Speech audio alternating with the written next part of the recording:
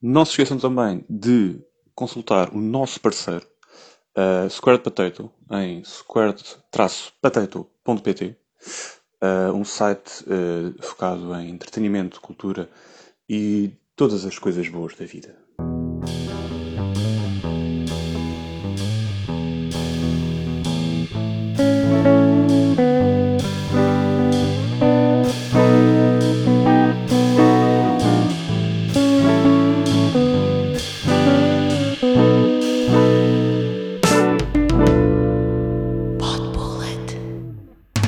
Ora, muito bom dia, muito boa tarde e relativamente boa noite. Sejam bem-vindos a mais um episódio de Pod Bullets, o podcast sobre tudo um pouco, mas essencialmente culinária da Escandinávia. Bom, o que é que sucede? Esta semana tenho comigo, para não variar, Gonçalo. Cá estou, cá estou. Lá está, lá está. Tenho também comigo Não, não. E também, Mas não, também não. O que é que sucede? Malta, não desliguem já. O que é que sucede? eu sei que os melhores não vieram, Sim, mas sim. Mas o que é que sucede? Esta semana temos duas baixas. Não é por causa do Covid, mas por incompatibilidade de agenda, que é aquela desculpa profissional que nós, sim, sim, nós sim. damos. Não Motivos de temos força maior. motivos de força maior, sim, estão de, portanto, baixa. Eles não estão neste episódio, vão estar no próximo, portanto não desesperem. Mas como somos só dois e nós os dois juntos não temos muito para dizer, né, na vida, Sim. decidimos reduzir aqui, fazer um episódiozinho bonito que eu acho que vamos chamar a Mena Cavaqueira de recomendações bué da bala. O que é que achas? Parece-me que vai ser exatamente o que vai acontecer aqui, sim. É sem dúvida isso. É uma amena cavaqueira, tem recomendações e essas recomendações São são, bala, são bala. Pronto. Para quem não confere. conhece o termo bala, vá a ver. Aplica-se a coisas acima de boas. Acima de boas, sim. Está no Urban Dictionary. É bala, Sim, sim, é sim. coisas acima de Acima de boas. boas. Pronto. Mais nada. Então, não vamos dizer o número de coisas boas, nós vamos recomendar isto, vamos deixar tipo à imaginação. As pessoas é que vão descobrir. Mas podemos dizer que, como somos só dois, não vamos falar de muitas. Vamos falar só de uma, portanto, uma quantidade que nós quisermos, no fundo. Qual é que é a primeira? Então a primeira é, não faço ideia, o que é que queres começar? Pá, podemos fazer, depois da minha dislexia, Uhum. por ordem cronológica, se calhar.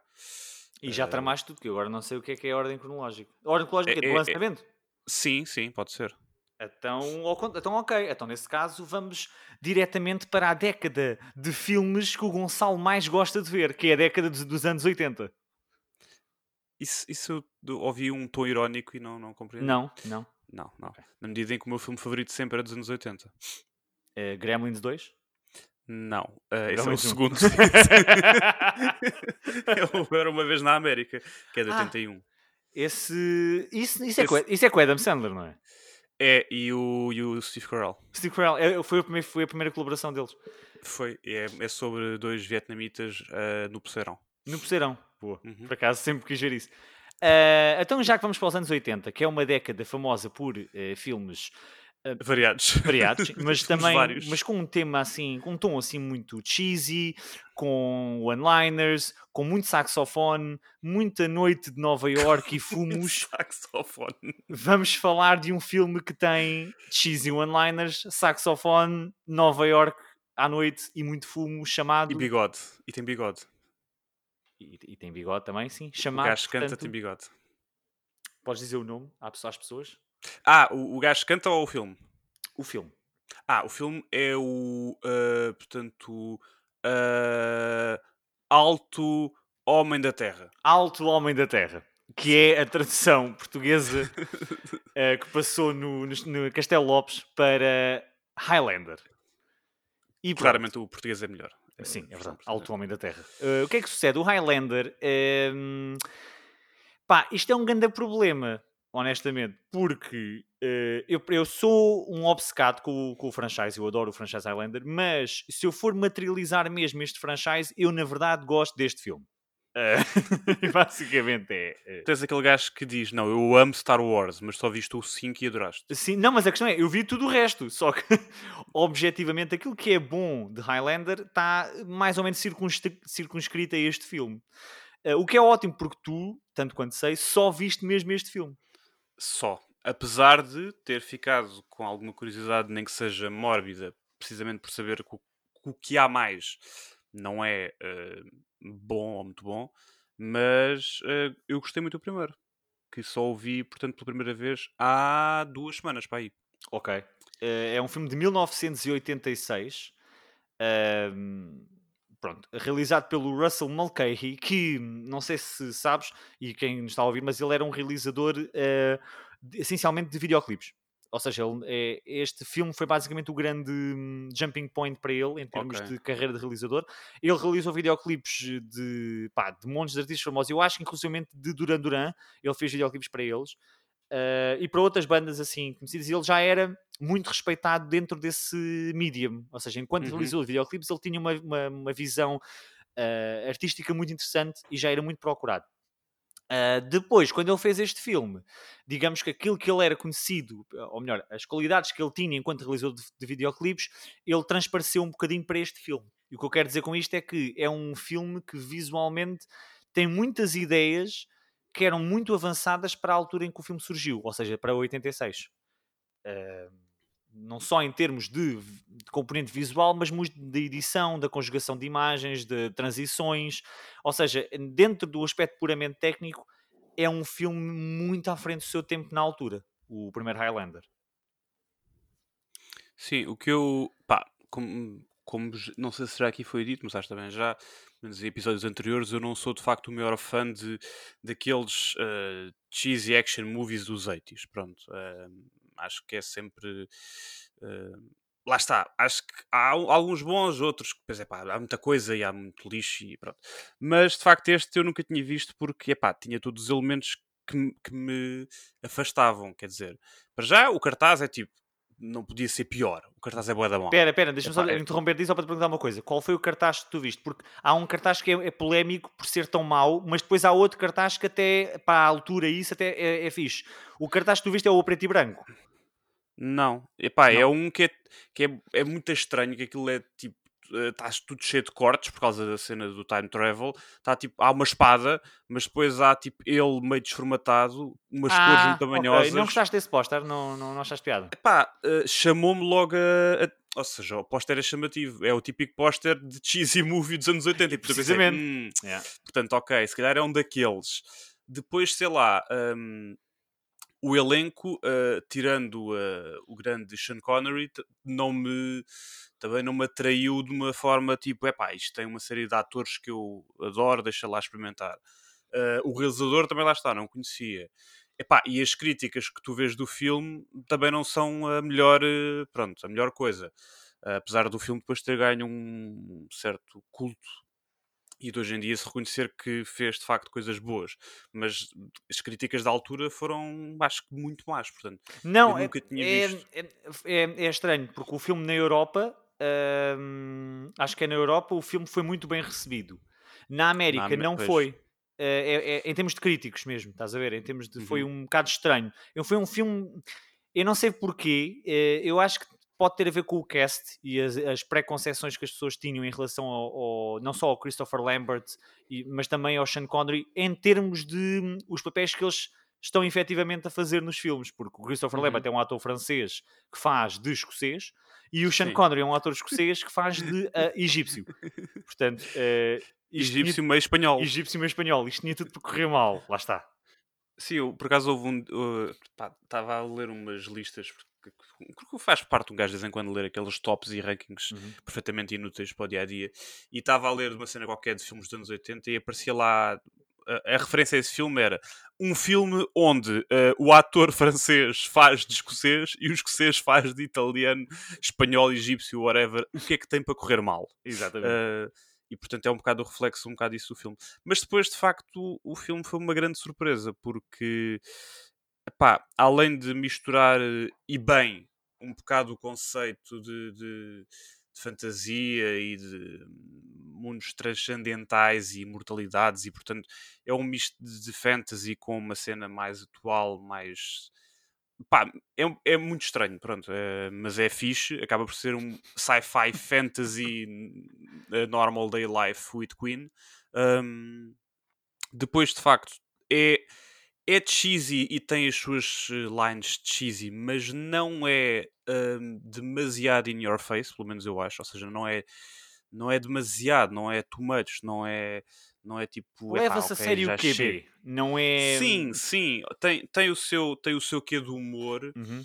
tem o seu vilão também meio Cartoon, sim. goofy, É. meio cartoon, meio porco, mas sem nunca ser demasiado, estás a ver? Ou seja, há história, há diálogos, há coisas a acontecer, não é só um jorrar de one-lines épicas, Não. É muitas esse tipo de delas filme. despropositadas. Aliás, tens para aí se calhar 4 ou 5 daquelas assim mais azeiteiras no filme todo, que também não é nada de especial. Atenção, E só para o nosso público. Sim, o Gonçalo não gosta de one-liners. Por outro lado, eu adoro one-liners. Portanto, estão aqui dois pontos de vista muito distintos em relação ao poder das one-liners. sim, se quiserem ver um essay meu sobre a regurgitar tudo o que de mal acontece na primeira hora do Predator, mandem mensagem privada e eu mando um áudio a dizer tudo o que está errado naquilo e porque é que ainda irrita mais face ao facto da segunda parte ser muito boa. E também já gravámos um episódio sobre isso, acho eu. Sim, senhor. Portanto, mas pronto, sim, isso é um bom exemplo do tipo de one-liners que eu não suporto, que é tipo a primeira parte Tão do bom. Predator, pronto.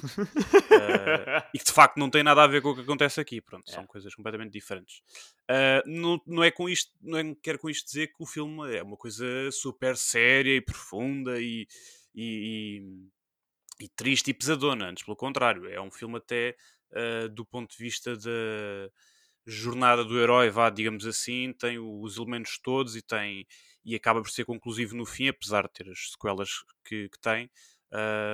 Mas é por isso que o filme também acho que sobreviveu bem ao tempo face, se calhar, aos outros. É o facto de não precisares dos outros. Uhum. Apesar deles existirem e de haver quem veja, eu possivelmente irei ver, mesmo que depois diga, ok, é mesmo mau, mas de facto, se eles, como gostei do primeiro, ficou alguma curiosidade, mesmo sabendo que eles não são se calhar assim tão bons, mas é pá, posso achar piada. Um, Eu como e há outro fã, aspecto. eu como O quê, fã o quê? posso dizer-te que não existiram. Só existe o primeiro e quem me disser que há mais filmes É mentira. é mentira. E são pessoas que estão claramente a querer provocar. Não, Uh, mas é um filme que eu acho que vale a pena mesmo. Pá, é um daqueles filmes que eu tenho muitos amigos não tenho mais, eu tenho quatro, na verdade, na vida.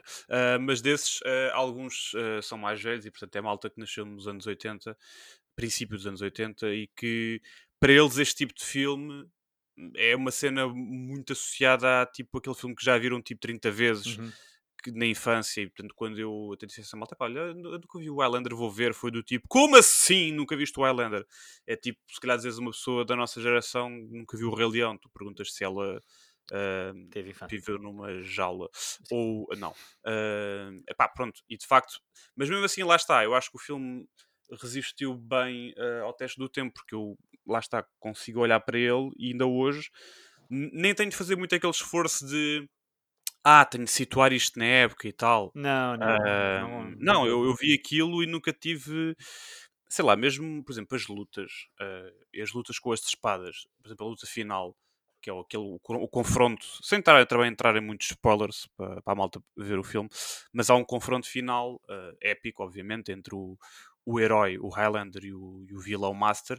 Pá, e está, além de estar a nível de coreografia e do duelo muito bem feito, Uhum.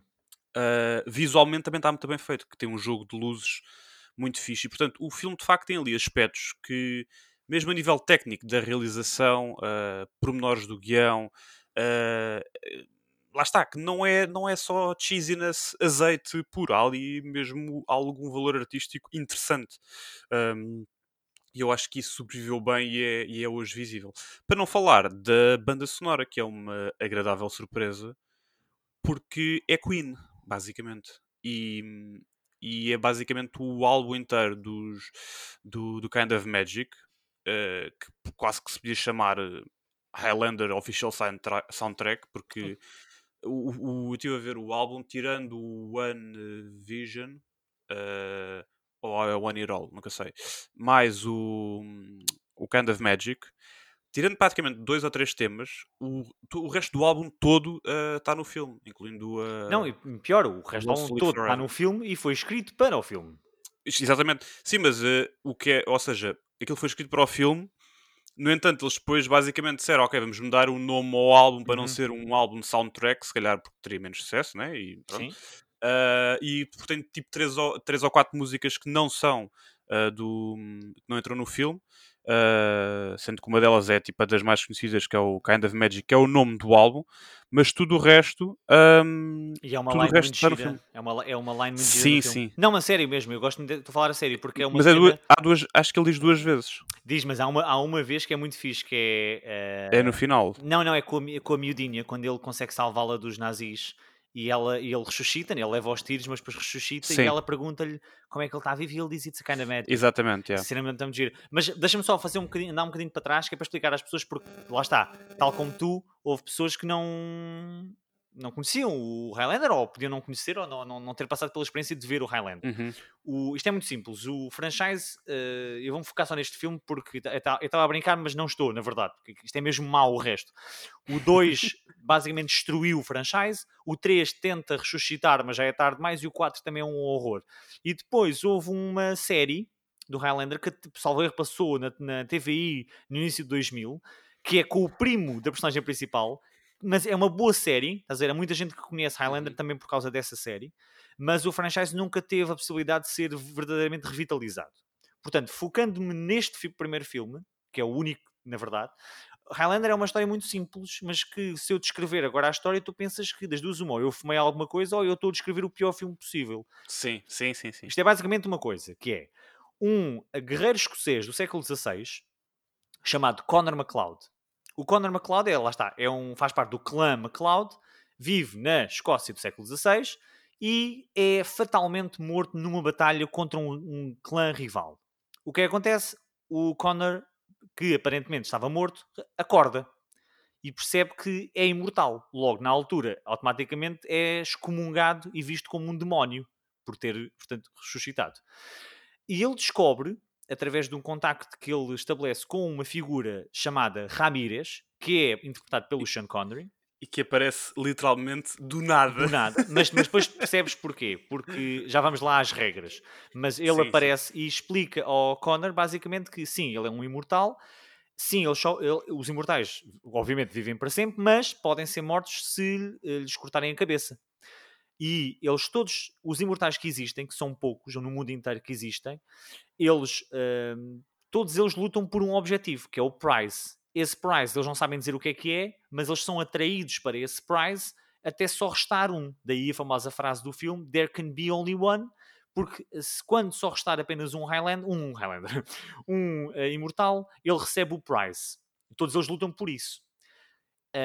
O objetivo é, ao longo deste caminho todo, ao longo dos séculos, eles vão encontrando outros imortais e vão desafiá-los para um combate um contra um, claro, e quem ganhar recebe o Quickening. O que é o Quickening, para os fãs mais de lore?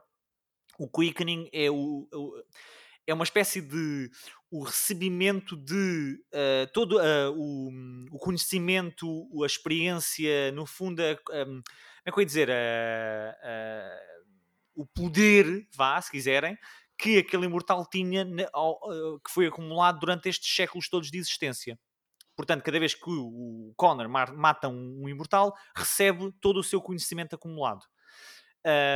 Eventualmente eles são atraídos para Nova York no presente, e no presente eu digo que é 1985, porque é lá que vai acontecer a Gathering. O que é a Gathering? É o remanescente dos imortais são atraídos para Nova York para aí lutarem e até só restar um para receber o tal prize. Portanto, isto é a plot do Highlander. E agora, se tu ouviste o que eu disse, vais perceber que eu devo ter enlouquecido. Porque isto é muito parvo. Eu não, porque eu já vi o filme, mas Lá das está. pessoas que aguentaram o teu monólogo de 5 minutos doente mental, que ainda nos estão a ouvir, agradecemos. eu prometo que ele não fala assim mais no Pá, resto da série. mas atenção, isto é estúpido, mas eu acho isto absolutamente espetacular. Eu amo este filme, porque a plot é completamente ridícula. Tu descreveres isto a Pá, alguém... sinceramente, eu já vi coisas, mas muito mais estúpidas. Sim, Muito mais sim, estúpidas. claro. Eu acredito que até na altura, se calhar foi uma das críticas, mas eu até vejo isso como um ponto positivo, que é, para a altura, se calhar até é uma cena bem what the fuck, estás a ver? Mas no bom sentido. Claro que na altura já tinhas, por exemplo, o Regresso ao Futuro, ok. Mas, por exemplo, isto é acaba por ser um regresso ao passado. Mas isto é quase um regresso ao futuro, sem o Michael J. Fox. E com espadas. E com espadas, e o Sean Connery, e kilts, e poderes estranhos, E Queen. e Queen. Portanto, é tipo... pronto, é bom. No fundo é bom. Sim. E acho que vale a pena. De referir também, agora ligando com o ponto que estávamos a falar do porque é que o Sean Connery aparece do nada. Na verdade, os imortais, quando percebem que são imortais, eles sentem os outros imortais. Por isso é que eles são atraídos para onde estão os outros imortais para haver para lutarem. Eles sentem-se uns aos outros. Sim. Eles têm algumas regras, por exemplo, só podem combater um contra um. Nunca podem combater dentro de sítios De igrejas. ou qualquer outra manifestação religiosa. Ou seja, é uma lore que foi construída só num filme, simples, mas muito eficiente e muito bem demonstrada e muito bem trabalhada ao longo do filme inteiro. E é um filme de 2 horas, atenção, não é um filme de 3 horas e meia com parte 1 e parte 2. Está tudo muito bem afunilado aqui. O protagonista, o Connor MacLeod, é interpretado pelo Christopher Lambert, como já dissemos, e o seu mestre é o Ramírez, que é o Sean Connery. E agora podemos falar do vilão, porque o vilão deste filme chama-se Kurgan. E é dos meus vilões preferidos do cinema. Eu acho um piadão. O ator é o Clancy Brown, que quem não está a ver pelo nome é o guarda prisional no Condenados de Shawshank. E quem acompanha o SpongeBob SquarePants é o Mr. Crab. Portanto, pronto, fica aqui o elemento. Para quem acompanha SpongeBob. O gajo é um vilão espetacular, porque ele é essencialmente um monstro, né? Sim, é horrível, é bué da feia, é bué da grande. Feio, mete medo mesmo. Tem uma espada, a espada dele é espetacular. Tem aqueles dois gumes pequeninos no punho que ele ativa com uma cena. É um daqueles tipo vilões completamente over the top, veste-se com caveiras. É completamente... Mas depois é um gajo que tudo o que ele diz no filme é hilariante. Não é hilariante do ponto de vista que ele faz piadas, mas é aquele hilariante porque tudo o que ele diz é ótimo. Ele está numa igreja com o Connor e as freiras vêm ter com ele porque ele está a fazer muito barulho e ele decide lamber as mãos das freiras. Sim. E depois... Agora é bom. E ele diz, como é que é a melhor frase nessa cena? Ele diz aquela grande line, que é uma line de um filme em que ele levanta, de uma música, aliás, ele levanta-se no meio do teatro da igreja e diz: I have something to say. It's better to fade out than to burn away. E baza. É o tipo de vilão dos anos 80 que completamente cartoon, mas que resulta tão bem no espírito do filme. É fantástico. Mais coisas que tu tenhas gostado? Eu gostei especialmente da batalha dele com o Sean Connery. Spoiler? Sim, há uma batalha, pronto, não vamos dizer o desfecho, mas pronto. E curti bué do treino, lá está, do Sean Connery do Ramírez ao Connor. Mas lá está, a forma como eles metem o Sean Connery, eu dei um bué da graça porque é a forma como eles filmou aquilo, é tipo, está lá o Connor tipo, sentado à toa e de repente é tipo, durante um segundo há uma pequena paisagem, mas no nanosegundo a seguir ele já está lá, tipo, entra a cavalo, tipo, cheguei, estou aqui. É tipo, nesse tu até pensas, vem aquele plano épico, quem será que vem aí, não sei o quê, a cavalo, bué devagarinho, é tipo, de repente, lá, cheguei, sou o Sean Connery, olha, vou treinar, pronto. Ok, obrigado. É muito fixe. Sim. É muito fixe. Mas depois vem toda a cena do treino, está bem feita, aquilo tem montes de inspirações, tipo, essa parte que ele está a ser treinado tem boa inspiração de filmes asiáticos e daqueles treinos Shaolins e ninjas e Sim. epá, está muito bem feito, está lá está, para qualquer apreciador e que tenha, digamos, a abertura para levar com estas coisas que misturam pá, a fantasia com depois, lá está, passas da Escócia, depois estás em Nova Iorque no tempo atual, depois tens lutas de espadas, tens perseguições de carros, ou seja, tens tudo. É tipo, o que lhe apeteceu pôr ali vale a pena, porque lá está, a partir do momento que tu aceitas o gajo Para mim, ser imortal claro. e portanto ele tem essa imortalidade desde do século XV ou XVI, Sei. ele podes retratar qualquer espaço dos 500 anos. Aliás, tem lá também uma parte muito fixe, que é como ele conhece uma secretária que trabalha com ele, Uhum. que é tipo na primeira ou na Na segunda segunda, guerra. Na segunda, pois é, na segunda que tem o nazi, que também é a grande cena. Na Segunda Guerra Mundial, portanto, está muito fixe, aquilo está muito bem pensado. Apesar de lá está, de ter alguma cheesiness, que eu acho que neste filme funciona. Porque também não é um filme que requer que eles se levem tipo bué a sério, que seja uma Não, coisa não. super dramática e super a puxar a lágrima no momento em que perde a amada ou o que quer que seja. Nada disso, é super bastante straightforward de perceber, mas com muita backstory por trás, muito lore, como tu dizes. Epá, lá está, é um bom exemplo de como criar um universo fixe, autossustentável e que serviu perfeitamente para os propósitos do filme. E que serviu para depois fazerem mais coisas, mas que depois efetivamente esses produtos se calhar não foram tão bons. Mas isso já não é culpa de quem criou as bases, é de quem depois aproveitou. Mas de facto, eu quando acabei o filme fiquei com essa sensação que foi, epá, tenho pena, lá está, do que já li, do que já vi, que o que há mais não seja tão bom, porque estão lá os alicerces. Eles conseguiram criar os alicerces para um universo para apenas um filme e, epá, e muitas vezes tu não vês isso. Vês até às vezes o oposto, que é feito um filme, esse filme não tem setting nenhum, não tem um world building nenhum, e depois começam a escavacar sequelas do nada, que sem Exato. haver bases. Aqui as bases estão lá, se calhar depois as sequelas podem ser más, obviamente, mas dá-me a ideia que é. E lá está, eu acho que isto ia voltar a ser filmado, pelo menos para uma nova trilogia dentro do universo Highlander. Não percebo muito bem se eles iam reescrever o que já existe dos primeiros, se é uma história de um Connor novo, mas sei que é o realizador da trilogia, ou pelo menos dos primeiros John Wicks. Eu acho que é o realizador do primeiro ou dos três, portanto. É o gajo que está por trás do John Wick, que está a fazer coisas com Highlander, e que já ali que está, lá está a reescrever guiões, está a aproveitar ideias.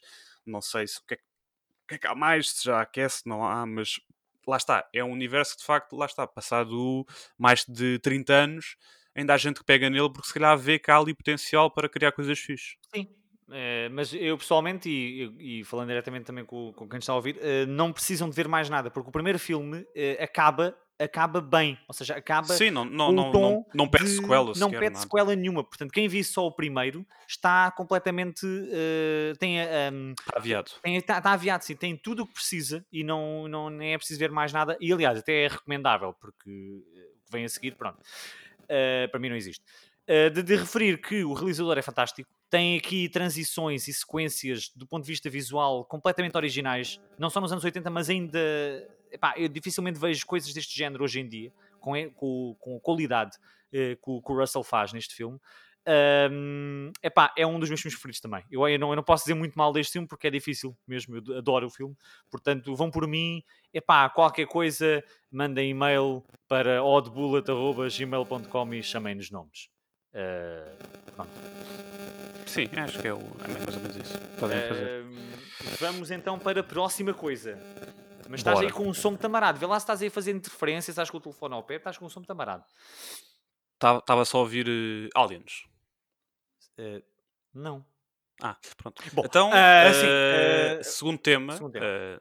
vamos para então esgravatar aqui não uma série, mas mais concretamente uma temporada de uma série, porque depois haverá tempo. É uma série demasiado grande e as próprias características da série permitem que a gente escravate uma temporada de cada vez. É porque a outra temporada boa já foi falada neste podcast. Exatamente. E a outra não vale muito a pena, portanto Yeah. acaba... No fundo isto são temporadas, mas quase cada série podia ter um nome diferente, Sim. porque há uma relaçãozinha e há ali umas coisas, mas pronto. E vamos então falar da terceira temporada de El Verdadero Detective, Sim. também conhecido como True Detective. Oh yes.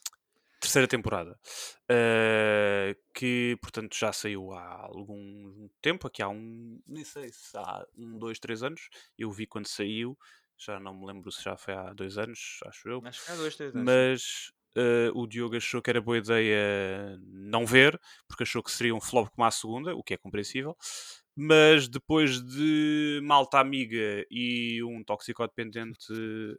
Que estranho ele conhecer, mas ele conhecia muito bem True Detective, é um bocado estranho. Sim, que encontraste uma vez na rua, te disse vê o True Detective, porra. E Terceira temporada. arranjai um night. E já agora arranjou um night.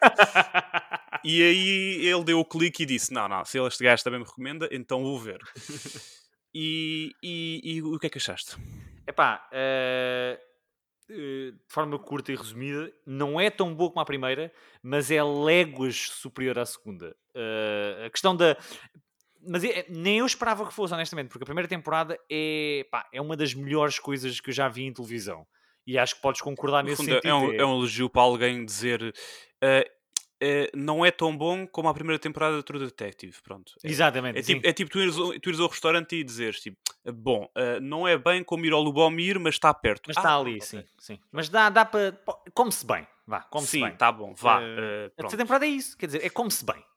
Tens uma refeição, sais de lá satisfeito. Não sais de lá Sais tipo, satisfeito, sim. fogo. Eu até pagava mais se eu preciso. Mas sais de lá satisfeito. E é muito porque eles tentam fazer, na terceira temporada, muito do que faziam na primeira em termos de estilo e de estrutura. Aquela segunda temporada parece ser feita por outros aliens. Sim, é muito mau, muito diferente, muito fora. Até o estilo, o género, a maneira de filmar, o tom, é tudo estranho. A terceira temporada é protagonizada pelo Marshall Ali, que conhecem de Moonlight, sim, e de Green Book, Green Book, yeah. onde ele, entre os dois, foi nomeado e ganhou Eu o acho que Oscar. ganhou nos dois. Acho que ganhou nos dois. Ou ganhou nos dois, pronto. Melhor ator secundário nos dois, pronto. É um ator fabuloso. Eu, honestamente, antes de ver True Detective, eu achava um bom ator, mas era daqueles atores que, pronto, tipo, é bom, é ok, não fez nada que me tivesse Sim. ai meu Deus do céu, este gajo é o próximo Denzel Washington. Epá, não. Mas vendo a terceira temporada, epá, tenho que comer as minhas palavras porque ele é metade da qualidade desta temporada, honestamente. Sim. A performance que ele dá nas 3 timelines, porque mais uma vez, tal como na primeira temporada, aqui são 3 timelines diferentes ao longo do temporada inteira. Ele nas 3 faz um trabalho de expressões, de movimentos, de texto, absurdo mesmo. É uma performance super completa. Eu acho que é capaz de ser a melhor performance da carreira dele. Pelo menos para já, até agora. Sim, até porque é mais... Ele, lá está, em cinema tem sido mais... acho que ainda não teve muitos leads, estás a ver? Portanto, os termos, lá está, ele é conhecido e foi mais galardoado e por tudo mais premiado, por exemplo, o Green Book, onde acaba por ser também, estar muito tempo em cena, mas acaba por ter sido o secundário face ao Viggo Mortensen, Sim. que por acaso na altura até foi algo polémico, uma vez que ele, se for preciso, tem mais texto e está tanto tempo como ao Viggo, portanto, é daqueles filmes onde nem há bem um secundário, são os dois leads, mas pronto. Mas de facto, depois aqui tens uma série em que és o protagonista durante 10 episódios. E há episódios que é literalmente ele a falar, ou ele em monólogos, ele em pensamentos, é muito ele. Aliás, eu até acho que, comparando um bocadinho com a performance, por exemplo, do Matthew McConaughey, que é também absolutamente icónica, Sim. considerada assim um marco também em termos de séries, mas eu acho que, por exemplo, quando que o Matthew McConaughey vive mais de texto, estás a ver? De diálogo e de conversas dele, aquelas cenas todas em que ele está a relatar lá na esquadra, obviamente de interpretação dele, de expressões, de tiques, tudo mais. Eu acho que no Marcella, quando ele brilha, são naqueles momentos epá, lá está, spoiler. Ele depois, quando é na timeline mais velho, hum, ele começa a ter Alzheimer. Sim. Esses momentos dele, meio Alzheimer, meio senil, meio a lembrar-se de umas coisas e misturar outras, e que epá, ele faz aquilo de uma forma que lá está, é menos texto e mais expressões, digamos assim, é isso que eu Sim. quero dizer. Portanto, é mais uma interpretação de corpo e de expressões e de. É verdadeiro acting. Isto sim Isso, é. sim, sim, sim. Sim. E portanto e contrasta mesmo depois muito bem com as versões dele mais novo, até mesmo em Exato. termos de estado de espírito, a posição, a maneira de estar, a forma de ver os casos e a postura, né? Super Ao completo. início ele é um bocado mais arrogante, talvez, mais Mais determinado, impulsivo, mais sim. mais determinado. No final ele já é, também pela doença e por tudo o que passou, uma pessoa muito mais ao mesmo tempo sozinha, ao mesmo tempo tem uma certa inocência, medo. Epá, é muito interessante. Eu também acho que a série vive essencialmente dele. Não é que a história, depois a plot, né? E não vale a pena entrarmos muito em pormenores para não spoiler muita malta, mas segue um bocado o mesmo estilo que segue a da primeira. Mas Mas lá menos está. interessante. Pelo Sim, menos a meu ver, foi menos interessante. a primeira, o que eu senti quando vi a primeira foi que ok, tudo me agarrou na primeira. As performances, o Orson, o Matthew McConaughey, pá, a realização, a história, tudo me agarrou, estás a ver? Era tipo o pacote completo. Aqui quase que estava-me a agarrar mais, querer saber mais sobre o personagem do Marshall Ali e o seu desenvolvimento, estás a ver? O que é que lhe vai É. acontecer? Do que propriamente o Depois, caso. do que Claro. propriamente o caso, Sim. que é um bom caso, pronto, mas pronto, não tem tantos twists, não tem tantos momentos wow como tem o primeiro. Sim, eu nem acho que seja mesmo, em termos mesmo de caso e de estrutura de mistério, não é terrivelmente interessante, Sim, porque não é tão original não é como o tão primeiro. original. Também se calhar é porque, lá está, estamos habituados ou já estamos à espera de certas coisas. Mas eu achei que o desaparecimento dos miúdos, a cena do o pai ser um bocado dúbio, será que sim, mas depois é logo afastado essa possibilidade, e depois aquilo tudo parece um ringue de pedofilia, mas depois não, mas depois sim. Sim, Não é algo é. que já vimos em que Já já vimos vimos em N noutros coisas, sim. trailers e Aqui trailers, que thrillers. aqui a cena é como é que uma pessoa que está a definhar de pronto, Alzheimer vai conseguir reconectar-se com este caso e ainda assim acabar por resolvê-lo. Tanto nestas condições físicas e mentais ao longo do tempo. E essa é a parte verdadeiramente espetacular. Mas mais uma vez, isso está ligado à performance do Marshall Ali durante a temporada inteira e não tanto do Da caso em história em si si. e da história. Sim. Sim. De referir também o Stephen Dorff, que é o parceiro. Eu ao início Uhum. estava a achar que ele estava lá um bocado como tem que ser Por dois, estar, sim. mas Mas a verdade é que ele depois depois evolui. desenvolve-se bem. Sim, sim, E sim. ele faz uma ótima contracena com o Marshall Ali, porque vê-se claramente que ele deixa o Marshall Ali brilhar. Porque Uhum. ele é a personagem, estás a ver? Mas quando o Stephen Dorff tem a possibilidade de fazer coisas ou de estar mais em foco, epá, é fantástico também. É também uma performance muito completa, mesmo enquanto velhos, eles.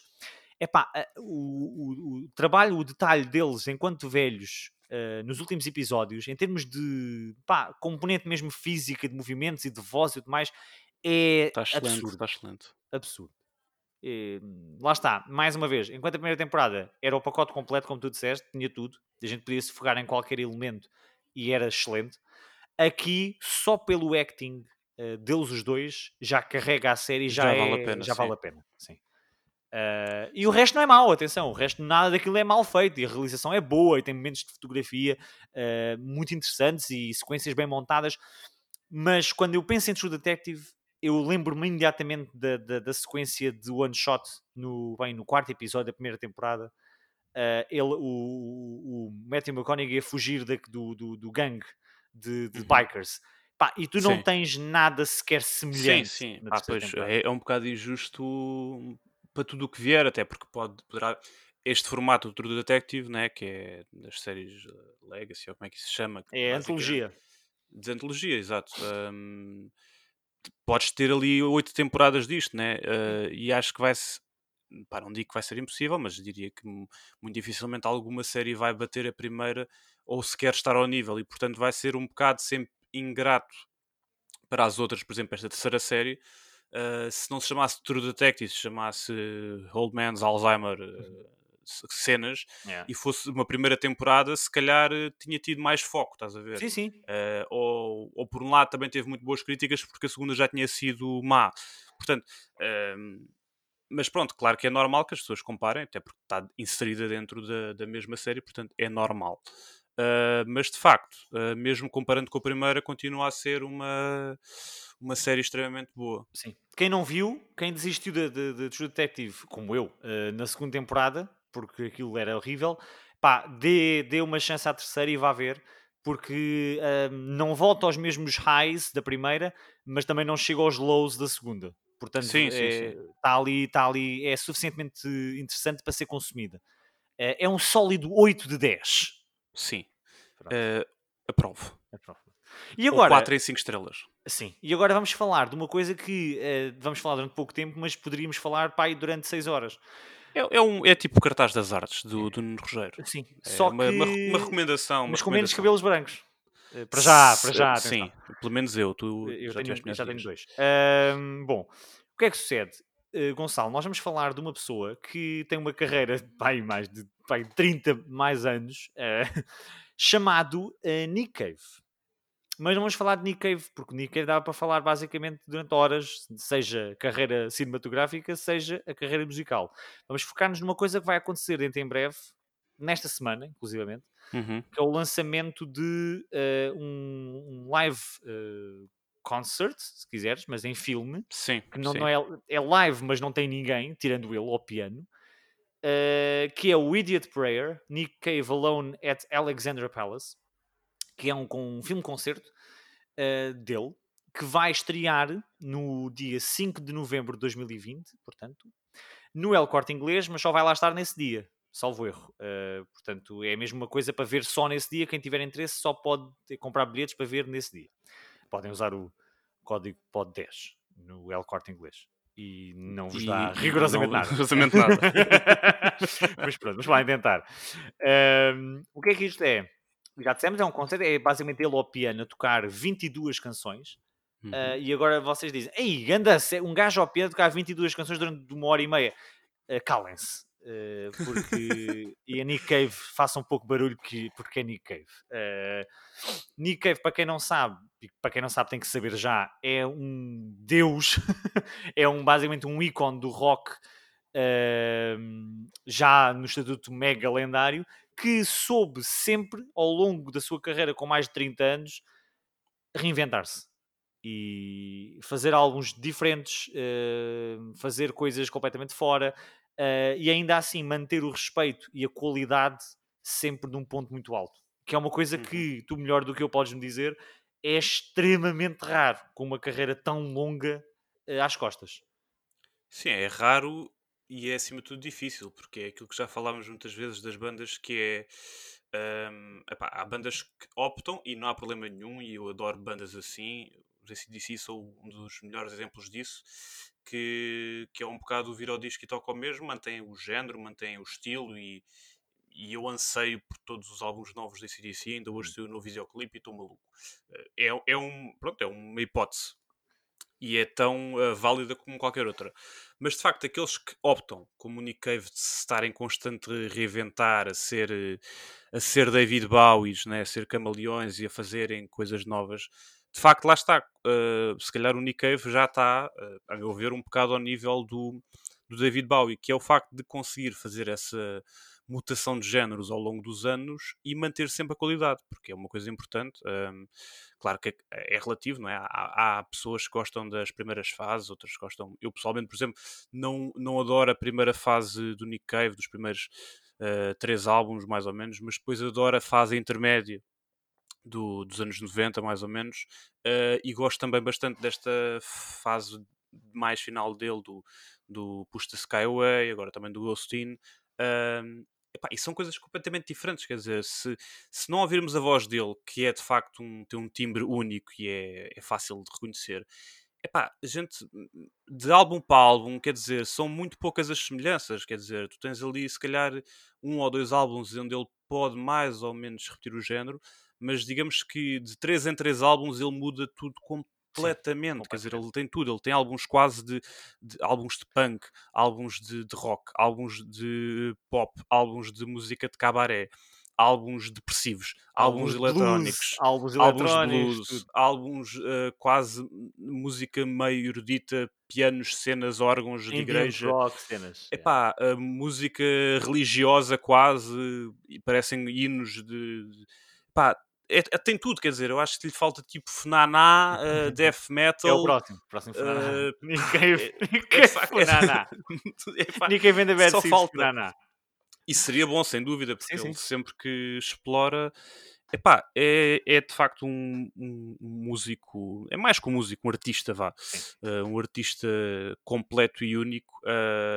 Epá, e de facto, lá está. Acho que para quem estiver na zona, ou quem não tiver e queira fazer a viagem, acho que se calhar tem aqui uma oportunidade de ver um concerto que é capaz de ser muito interessante, precisamente porque ele se calhar vai tocar versões de músicas cujo original nem sequer é tocado em piano e portanto é uma oportunidade única e há de ter uma realização bastante competente porque ele não tudo o que ele faz, quer seja retratos visuais, audiovisual, concertos gravados ao vivo, pá, é sempre tudo bem feito e portanto Sim. é E já se podem separar à vontade porque o álbum, portanto o concerto, já se sabe a setlist, porque isto já foi gravado e já se conhece, e sim, sim, sim, basicamente há aqui uma mistura, atravessa a carreira toda dele.